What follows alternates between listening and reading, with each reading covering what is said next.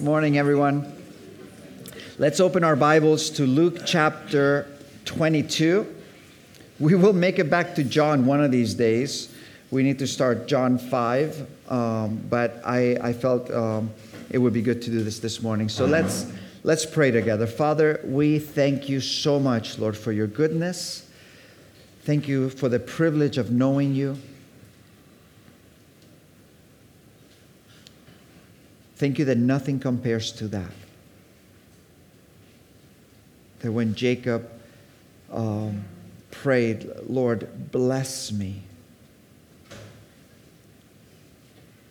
And then you met the woman at the well in that same spot. And to know that to be blessed by you is to be deeply fulfilled in you. I pray, Father, that you will deeply fulfill us in you. Everything else leaves us empty. You cause overflow. And I pray, Father, that this morning you would speak to our hearts. Father, we need to not just have sweet words and encouraging words, but we need to have real words, Lord, for life. And I pray, Father, you would take this time and you would speak to us and transform us and enlarge our hearts, enlarge our borders, and equip us. In Jesus' name we pray, amen. So, Jesus said to Peter, Simon, Simon, Satan has asked to sift you as wheat, but I have prayed for you that your faith will not fail. But when you've come back, strengthen your brothers. You know, it's interesting that sometimes when we address the subject of the devil, there are people who maximize it. It's just, they see the devil everywhere. And there's others that just live as if there was no adversary, if there was no enemy. And oftentimes life is about a little bit of balance. It's not the one extreme nor the neither extreme, but what is the middle. And the Bible tells us that we must be prepared for that which we may describe as satanic attacks. Assaults which can at times be unusually fierce and fiery. And Peter says that he wants us not to be, or actually Paul, not ignorant of his devices, the different tactics that he uses. And afterwards, there was, when the New Testament was written, both Paul and Peter mentioned some of these realities. In 2 Corinthians 2:7, it says, lest Satan should take advantage of us, for we are not ignorant of his devices. In 1 Peter 5:8, be sober, Peter writes years later. Be vigilant, because your adversary, the devil, walks about like a roaring lion, seeking whom he may devour. Resist them, steadfast in the faith, knowing that the same sufferings are experienced by your brotherhood in the world. And Paul writes one of my favorite passages in the Bible in 1 Thessalonians 3:1. It says that when he could no longer endure it, it says, we thought it good to be left in Athens alone, and we sent Timothy. So at one point, Paul is in Athens and he says, you know what, I'll stay alone. Just go see the Thessalonians. And he sent them, and he says, to establish you and encourage you concerning your faith, that no one should be shaken by these afflictions. When I could no longer endure it, I sent to know your faith. Listen to this. Lest by some means the tempter had tempted you, and our labor might be in vain. I mean, Paul is writing to these Thessalonians, and he's saying, you were going through such difficulties, and I was so concerned that the devil was actually going to whisper in your ear, discourage you through the things that you're going through, thinking that maybe you don't know the Lord, I remember once in London, my goodness, we were just reminiscing about this. About 23 years ago, we were doing outreach in London, and we had musicians, we had the drummers, we had the guitarists, we had the singers, and we were in the middle of Leicester Square. And there's this one guy that was dealing with one of our girls and saying to her that Jesus was black. And I said, well, and I went there to kind of get in between so she wouldn't be attacked, because he was quite forceful. And you'll see it was quite a complicated situation. And I said, well, I don't think Jesus was black, but it's okay. One day we will stand before him and we'll see him. And we can just talk. We can, but he was not white. I said, well, I don't think he was white either. I think he was Middle Eastern. And so what happened is that he began to get really angry with me. And all of a sudden, we were surrounded by tons of people all around. And he's yelling in my face, and I'm just trying to stay calm to talk to him. And all of a sudden, out of the crowd, 5 Kosovans, the nationalities, and I guess not really important, but 5 guys from Kosovo came in, and they began to punch me. One headbutted me. And I remember Brian kind of doing he was a golden glove boxer, and then he had one down, and then another one was doing a roundhouse kick against another one. It was all so surreal. It was like a movie scene. But the last time I got punched, my eye swelled up and I couldn't see from it. And so I ran. I'm a great fighter, I just ran around Leicester Square, and I went right to a hotel, right through the reception, and behind the reception, and I went into their office and locked the door. And you can imagine the receptionists are like, you can't be in there, you can't be in there. And I'm not coming out. I'm not coming out of here. Police came, and eventually they got me out of there. But it was a really, really scary situation. Why am I telling you this story? The toughest part about that story was not the beating. The toughest part of that story is what happened afterwards in my mind. For the first time in my life, the devil spoke to me through the Bible. This is something that we don't realize sometimes. He quotes the Bible. And it was this verse. Jesus I know, and Paul I know, but who are you? So if being beaten was not bad enough, the devil took that opportunity to let me know that maybe that happened to me because I wasn't a Christian.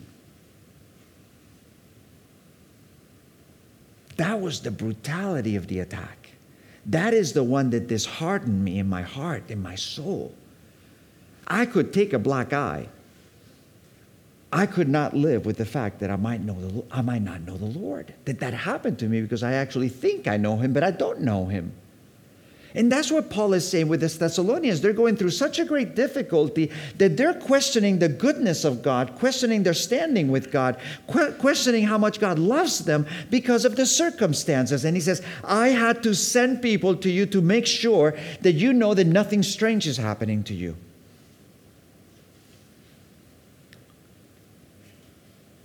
How does the devil attack us?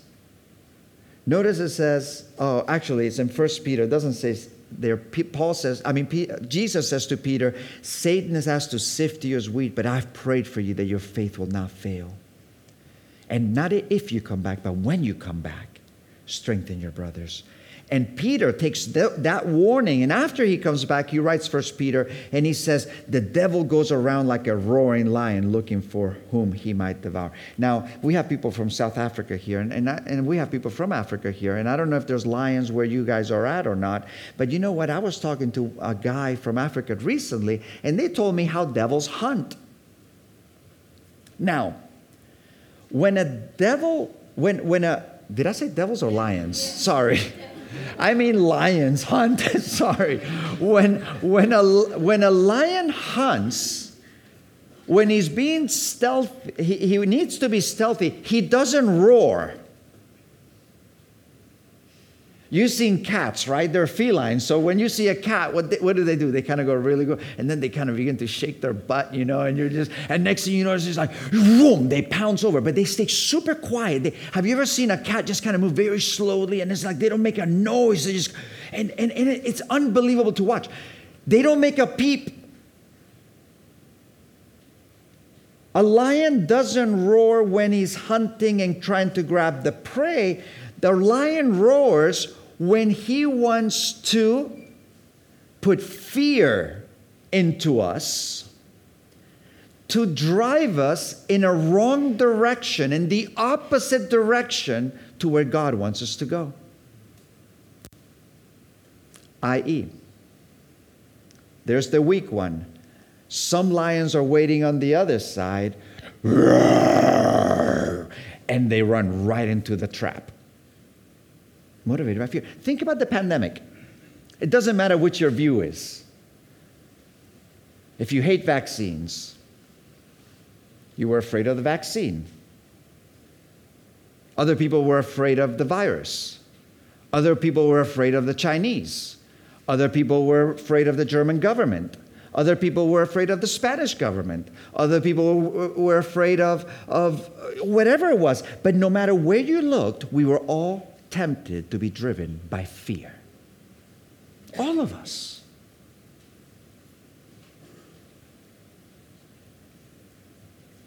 And the devil loves to put fear and drive us by fear in our hearts. You ever had that where one day you're just full of faith? You're fine. You're happy. You're joyful. You're content with your life. And all of a sudden you begin to live in what if land. What if this happens? What if that happens? And these thoughts just flood. I've been having some back pain in my mind as well. My mind. Today, Per, I was there in the back. And Per says to me, hey, can we focus? So I walked to the front. And by the time I got to the middle of the front, I forgot why I was walking here. I went there, and then Per was looking at me and thinking, what is going on? But we can get afraid of our health. We can get afraid for our children. We can get afraid for so many things. And we need to identify that many times it is the devil that is putting fear. We are not to be led by fear. We are to be dwelling in the land of his faithfulness. You were faithful before, and you will always be faithful. He is faithful. Whether I live or whether I die, I am his. He is faithful. Another tactic of the devil is to make us think that we are the only ones that are going through trials. This morning was kind of an interesting morning because I came and I asked someone, I saw them coming and I could tell something was up and I said, how you doing? And she began to well up in tears. And then I asked somebody else, how are you? And they began to well up in tears as well. And then somebody said to me, how are you? And I said, very well, thank you. And I thought, but actually that's not true. I'm not very well. I'm okay, but I'm not very well, like completely okay. But sometimes because we say very well, thank you, and we don't really share something. Sometimes we can because we're just passing and whatever, but we kind of he can really tempt us to think that we are the only ones that are going through difficulties. But the moment you go beyond a superficial conversation into a deeper friendship conversation with somebody else, you begin to realize that a lot of people are going through the same things that you are going through. The other day I said to someone in Alicante, it's a pastor friend of mine, I said, I have never felt weaker in my life. I have never felt weaker. And somehow I've never felt closer or stronger in the Lord. But as I said that to him, it's amazing. We entered into a realm because you see, his daughter has been diagnosed at 9 years old with a tumor in the brain. They thought it was a benign tumor, but it's the most aggressive there is. And they said to him, we're just extending the life. But as I opened up about the weakness I was feeling, he was able to share how he was feeling. And it was incredible how the communion that we had in that moment. And the contrast was somebody at the park that met them and said, well, if your 9-year-old has been diagnosed with cancer, you just have to have faith. That toughness, you just have to have faith. And he said, man, my wife and I both wanted to punch her. Sometimes we need to enter into people's world. Jesus, the creator of everything, a man acquainted with sorrow and with grief, came down and fellowshiped with people going through difficulties as himself going through difficulties.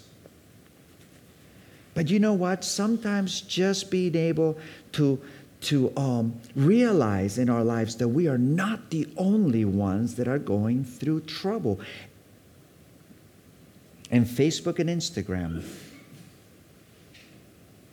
are going to show you that everybody else's life is just perfect but yours.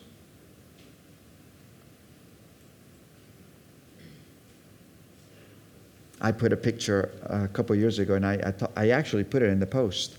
It was a Christmas picture, and Loretta and Arden is just kissing Loretta on the forehead.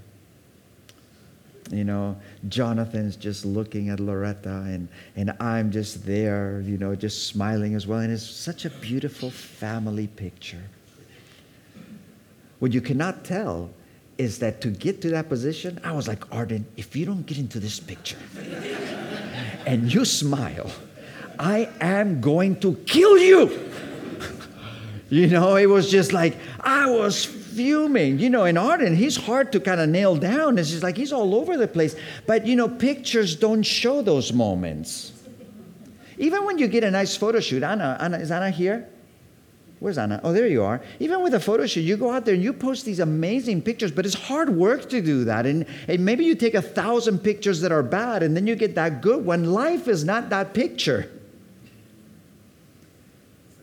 But the devil wants us to think that life is supposed to be perfect, that nothing is supposed to go wrong. And Facebook and Instagram show us that other people's life is perfect, and it's not like that. I remember calling Dave Shirley one day. I said, Dave, how you doing? And now he's a guy that seems to never have a bad day. Just one of these calm characters. Always praise the Lord. And that day I called him, and he said, I'm having a horrible day. I said, thank you. You just made my day. Not that I was happy that he was having a bad day, but I felt that I wasn't alone. The Lord wants us to realize that everyone is going through something, and it is normal. Just this week, I was in York, and I saw a friend of 23 years. 25 years we've known each other. They're hip-hop artists in London. And I saw him, how you doing? And I just texted him about 2 months ago. Hey, Robert, how you doing, man? You're on my mind. I'm praying for you. And he never replied. So when I saw him in York, I was like, what's up, man? And he was so ashamed. He was just like, oh, and he even got on his knees, you know. And I thought, it's all right, it's all right. But listen, he told me, listen, I lost my sister. A week later to the day, her husband died. Then my dad died. And it was just like, all these things were going on. And again, we got to enter into that time of fellowship. We are not the only ones going through things. And the devil wants to do something, isolate us. Hyenas, tigers, panthers, all these predators. The key is to isolate, to get us alone, discouraged. And the Bible speaks about together. Do not neglect the assembling together. This morning we were here, and Bart was practicing worship, and we had 3 people there praying, and then we have people in the sound. And I said, Bart, we got to pray. And he's like, oh, no, we got to practice. And I really hate. My character usually is like, okay, go ahead. But in that moment, that's like, no, Bart, we need to be together. Let's just pray. And he goes, all right. And we went, and I said, okay, let's do the Bono style, the singer. And we just all held hands, about 15 of us, and just prayed for this morning. And in that moment, we all felt strengthened. Why? Because we were together, not isolated. Next, the devil loves to discourage us, making us feel useless, keeping us from flourishing. 1 Peter says, 4:10, as each one has received a gift, minister to one another as good stewards of the manifold grace of God.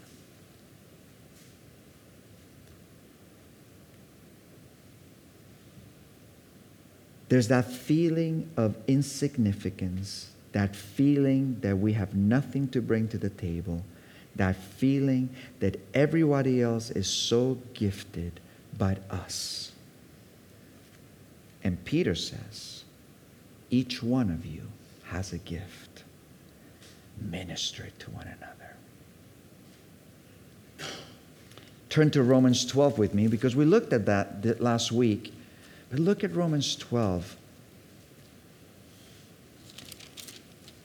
We looked at offer ourselves as a living sacrifice. In verse 3 it says, for I say through the grace given to me, to everyone who is among you, not to think of himself more highly than he ought to think, but to think soberly, as God has dealt to each one a measure of faith. Well, listen. So he says, listen, guys, none of you should think higher of yourself than you should. But in a sense, he's also saying, none of you should think of yourself any less than you should. Sometimes we think of humility as just having bad thoughts about ourselves. But reality is just having less thoughts about ourselves, where we don't think about it as much. But that we have a gift. We have something that we can give. And it says this, for as we have many members in one body, so our body has many parts, but all the members do not have the same function. So we, being many, are one body in Christ, and individually members of one another. Having then gifts differing according to the grace that is given to us, let us use them. If prophecy, let us prophesy in proportion to our faith. And prophecy, sometimes we just think that it is telling the future. But prophecy says, he who prophesies speaks exhortation, edification, and comfort to men in 1 Corinthians 14. And that simply means that we are able to speak the word of God into people's lives. Sometimes you might be able to encourage somebody just by giving them a verse. Sometimes you might be able to encourage somebody or to speak to somebody by saying something to them, an encouraging word that God has put into your heart. Or maybe even an exhortive word. An exhortation is to call people alongside what you're already doing. Maybe an exhortive word, man, why don't you plug in? Or why don't you, just whatever it is, but to actually minister to one another. Notice this. Prophesy in proportion to our faith, or ministry. Let us use it in our ministering. He who teaches in teaching, he who exhorts in exhortation, he who gives with liberality, he who leads with diligence, he who shows mercy with cheerfulness.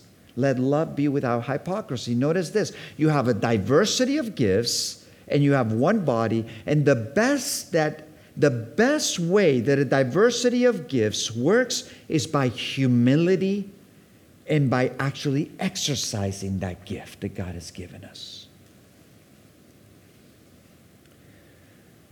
Denise became a Christian, and she didn't feel the need to go to church.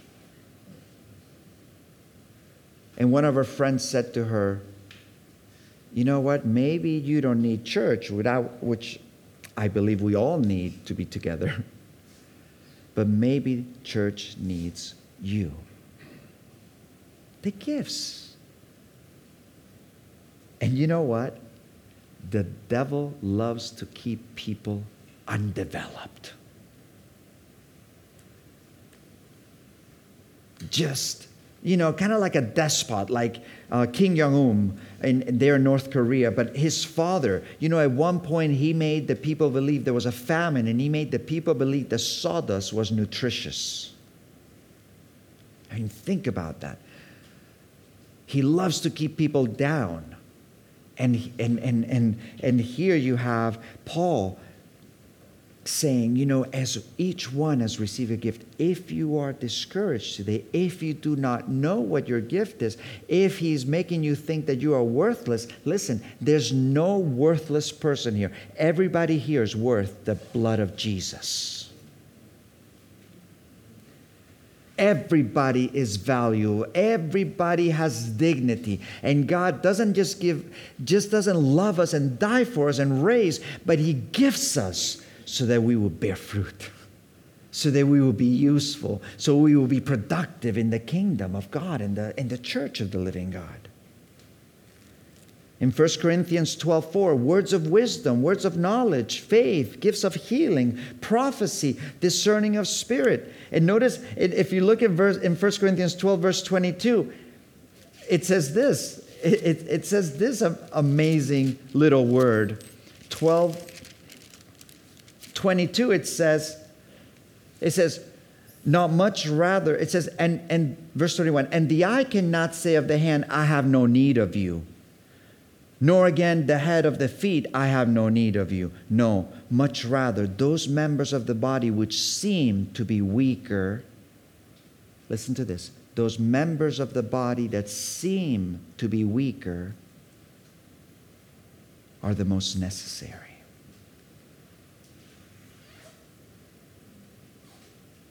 Denise at church, she's no longer here with us. She lives in England now. And Martin. These are two people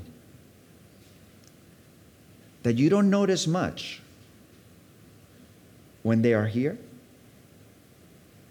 but you sure miss them when they are gone.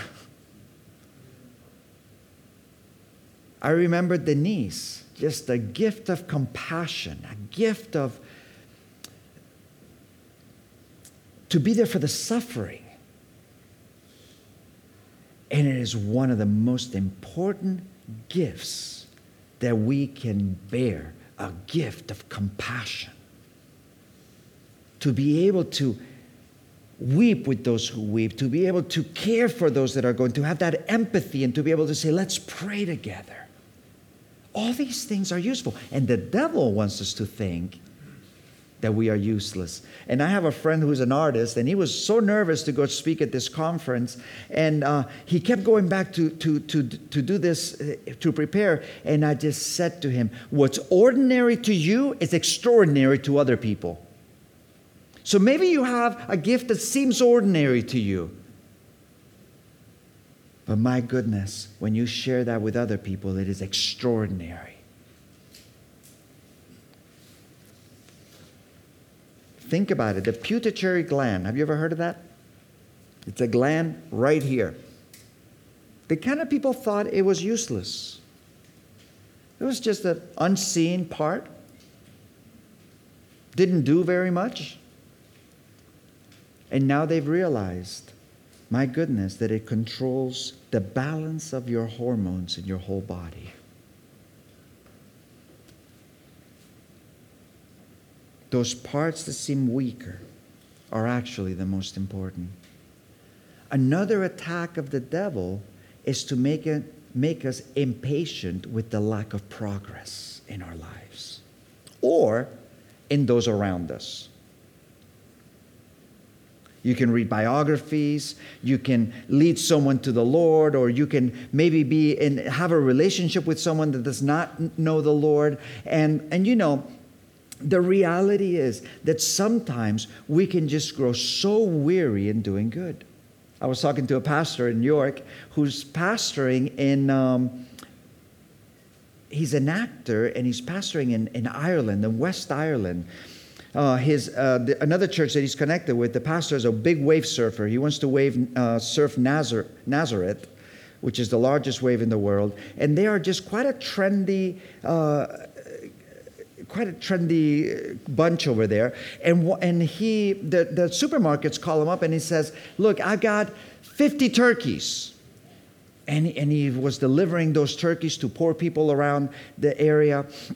And he's like, my goodness, I'm delivering these turkeys. I'm building these relationships. One person gave their life to the Lord. But I'm in Bible study. And as I'm teaching, this lady is just so nice. And she's just so eager to hear about the Lord. But when her child misbehaved, she says, Sonny, you better clean it up or I'm going to break your 10 fingers. And the guy's just like, oh my goodness, we don't break fingers around here, you know. But the reality is sometimes it is those people or those actions in serving in a community that we need to realize take time. People don't change right away. And sometimes you can be serving the Lord in different areas and you see no fruit for a season in a person's life. And you can grow weary in doing good. But you know what? Just to realize that the devil wants to make us feel discouraged because we see no progress. Maybe you see no progress in your life, or maybe you took 10 steps forward and you take 2 steps back and you are completely discouraged. You're like, oh, I thought by now I would see more progress in my Christian life. But the reality is that there is progress. Things that don't seem impressive to us could very well be impressive to God. Think of the widow when she threw her 2 coins in the temple and everybody else was just giving their big things. They're giving their abundance of stuff. And Jesus says, listen, I've got an object lesson right now. Come on, everybody here. Disciples, come. He says, I want you to know that this woman today gave more than everybody else. Everybody, how is that? You see, she gave out of her need. You gave out of the abundance. Or they gave out of the abundance.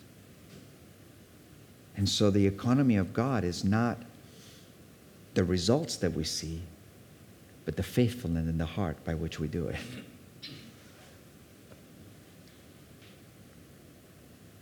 Another tactic is to become weary in doing good. In 1952, Florence Chadwick traveled with a team of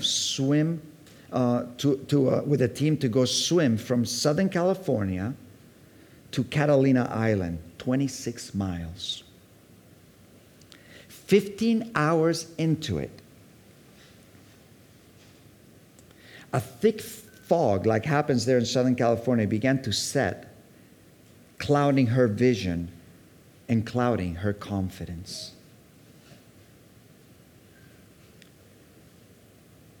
She signaled to her team about her insecurity, and 1 hour later, she gave up.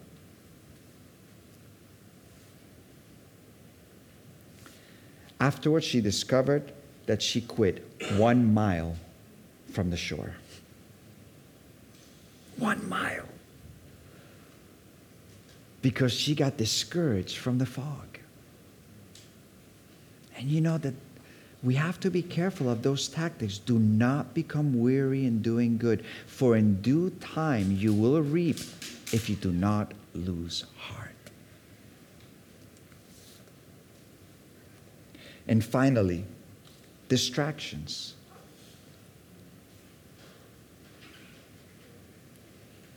Distraction is another tactic. A lack of perspective can cause us to focus on the wrong things and cause us to grow discouraged. Zuckerberg, the founder of Facebook, he was asked one day why he always wore the same gray t-shirt. And he responded these words: I really want to clear my life so that I have to make as few decisions as possible about anything except how to best serve this community. I'm in this really lucky position where I get to wake up every day and help serve more than 1 billion people. And I feel like I'm not doing my job if I spend any of my energy on things that are silly or frivolous about my life, so that I can dedicate all of my energy towards just building the best product and services. My goodness. And you might say, I don't minister to 1 billion people. And I would say, well, he doesn't impact people for eternity. We do. And it's amazing in our lives how easily we allow ourselves to be distracted.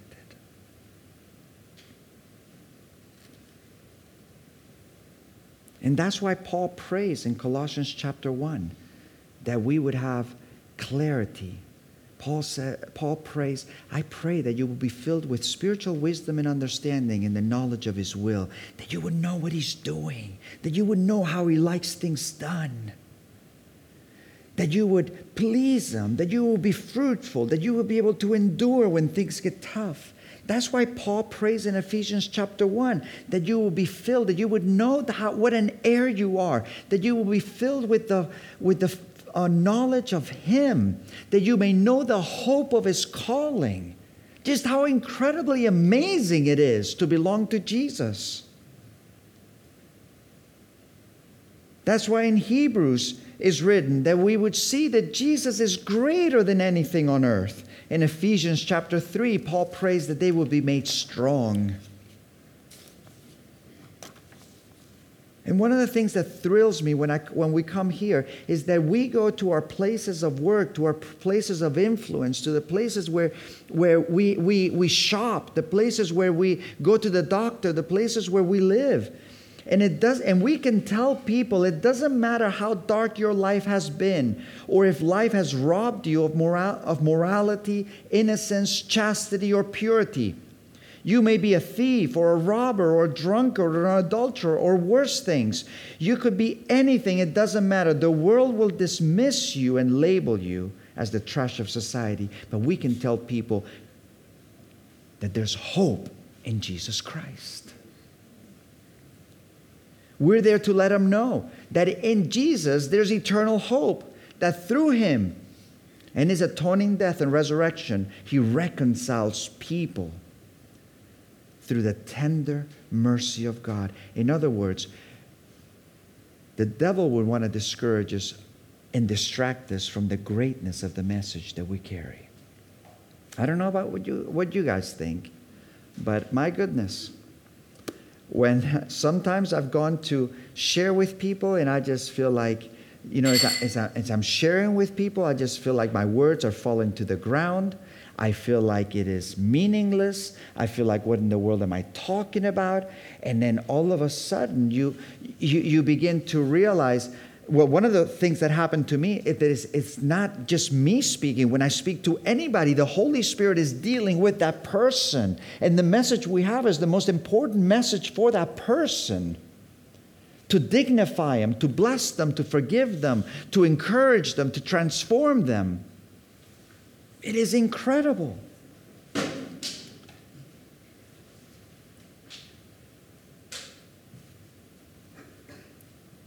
And we carry a message. We carry the message of Jesus. We even carry Jesus himself, who is greater than any caricature that people might make of him.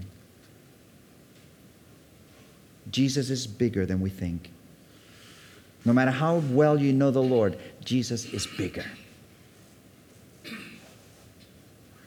Job, who was the most righteous man on earth, he said, finally, at the end of the book, he says, my ears had heard of you, but now my eyes have seen you, and I repent in dust and ashes. Jesus was bigger than he thought. John in Revelation 1:17, he had leaned on Jesus' shoulder. He had seen Jesus part the Sea of Galilee, or calm it rather. He had seen him remove demons from the guy at the cemetery and from Mary Magdalene. I mean, he had seen Jesus do all kinds of stuff, even die and rise and even ascend. Even Pentecost he experienced. And then in Revelation 1:17, he says he saw Jesus and he fell down as dead. No matter how well we know Jesus, Jesus is bigger yet. Like the Queen of Sheba in 1 Kings, one of my favorite verses, 1 Kings 10:5. And when the Queen of Sheba had seen the wisdom of Solomon, the house that he had built, the food on his table, the seating of his servants, the service at his waters and their apparel, his cupbearers, and the entryway by which he went up to the house of the Lord. Listen, there was no more spirit left in her. She was overwhelmed by the majesty of Solomon. And when Jesus came on earth, he says, one greater than Solomon stands here today. She was overwhelmed. The impact of Jesus is beyond measure. Architecture, some of the greatest architectural achievements in Europe were built for worship, the worship of Jesus. Art, some of the world's most beautiful art created to honor him. You go to the National British Museum, the gallery there, and one of my favorite pictures is there's the woman caught in adultery with light beaming on her and Jesus next to her. Neither do I condemn you. Music, some of the world's most glorious music written to worship him. 2,000 years later, after he was been physically removed from the world, people from all walks of life say that he has saved them from drugs, illness, suicide, depression, and hopelessness. The sacrifices made in his name, people forsook personal gain to feed the hungry, house the homeless, clothe the naked, and heal the sick. No matter how well you think you know Jesus, Jesus is greater still. And I'll read these words. He is enduringly strong.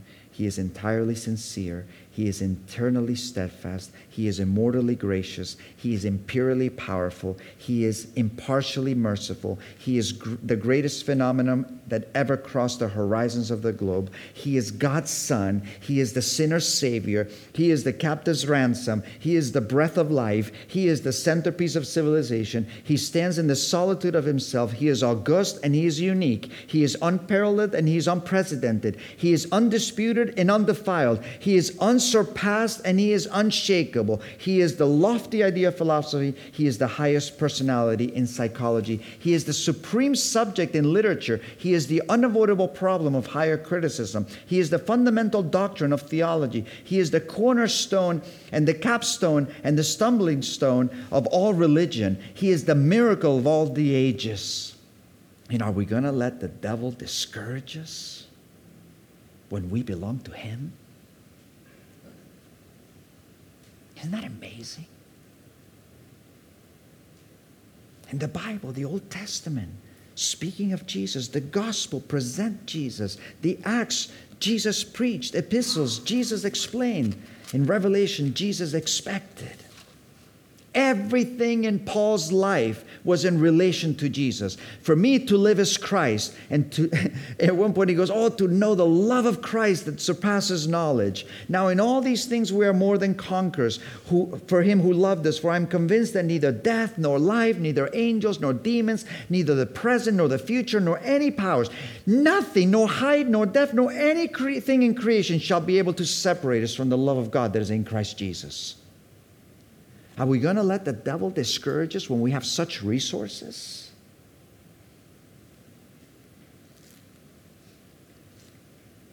We cannot yield to the temptation. It is the privilege of our lives to know him. And no matter how much you think you know of him, there's more to be known. He is inexhaustible.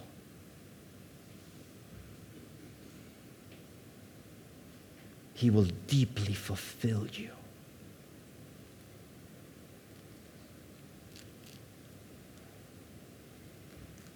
And Peter was tempted. Jesus said to him, hey, Satan has asked to sift you as wheat, but not if you come back. When you come back, strengthen others. And it's so encouraging because sometimes God allows us to go through stuff. And then He strengthens us. And when we see other people going through stuff, instead of being proud and thinking, you poor little guy, if you were just a cool Christian like me. No, you're able to say, oh my goodness, I've gone through stuff like that too. And He is faithful. And He is good. And He will never leave you nor forsake you. Just want to close with one story. We're going to take communion together to appreciate. I think sometimes people get so weird when they take communion. It's like, oh, I don't know if I've sinned. If you've sinned, if you feel guilty and condemned, that's why we take communion. We take communion because He gave His life for us to pay for our sins. I mean, to get cleaned up and say, okay, I'm going to go take communion, that's an oxymoron. We go to communion because He died for us. But the story I was going to tell you is from Jennifer. She passed away last year, diagnosed with cancer. And it's one of those things that it's happened several times in my life where you just have an intuitive thing. And Barry called me and he said, Raph, Jennifer's sick. And she had been sick. And I said to Loretta, we got to go see her. We had gone to see her like once a week or once every few. Loretta would go more. Then we have people in the church serving meals. But I just had this thing. We need to go see her. So I said, I'll go see her. And then you come with the kids. I come down. I take the kids. And you go up. And there we were. And she's on the phone with her dad, saying goodbye. And she's crying. I mean, we say goodbye if we're saying goodbye for a week. We cry if we say goodbye for a week. Or when Zulie's parents were here, they saw each other and they cried. And when they say goodbye, tears because they're parting from each other. Imagine parting for God knows how long. And she's crying. And she hangs up the phone and she says, Raph, I'm not afraid. I'm not afraid. I love Jesus. I love the Lord Jesus. She says, I'm going to see Jesus. And then she said, actually, it wasn't her. I think it was Megan that said, no eye has seen. This is our favorite verse. No eye has seen nor ear heard the things that God has prepared for those who love Him. And then I left. Loretta came. Well, we prayed, and then Loretta came, and they had a wonderful time together. Very deep, special time. And then Barry told me that he kissed her on the cheek. She had the oxygen mask on.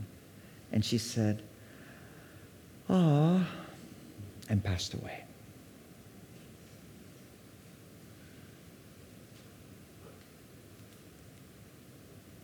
The hope we have.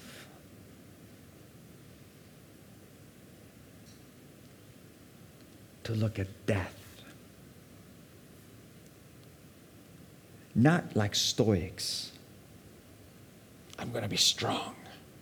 You can be gentle. You can be frail. But with confidence in the strength of Jesus. We have such hope. He is so great.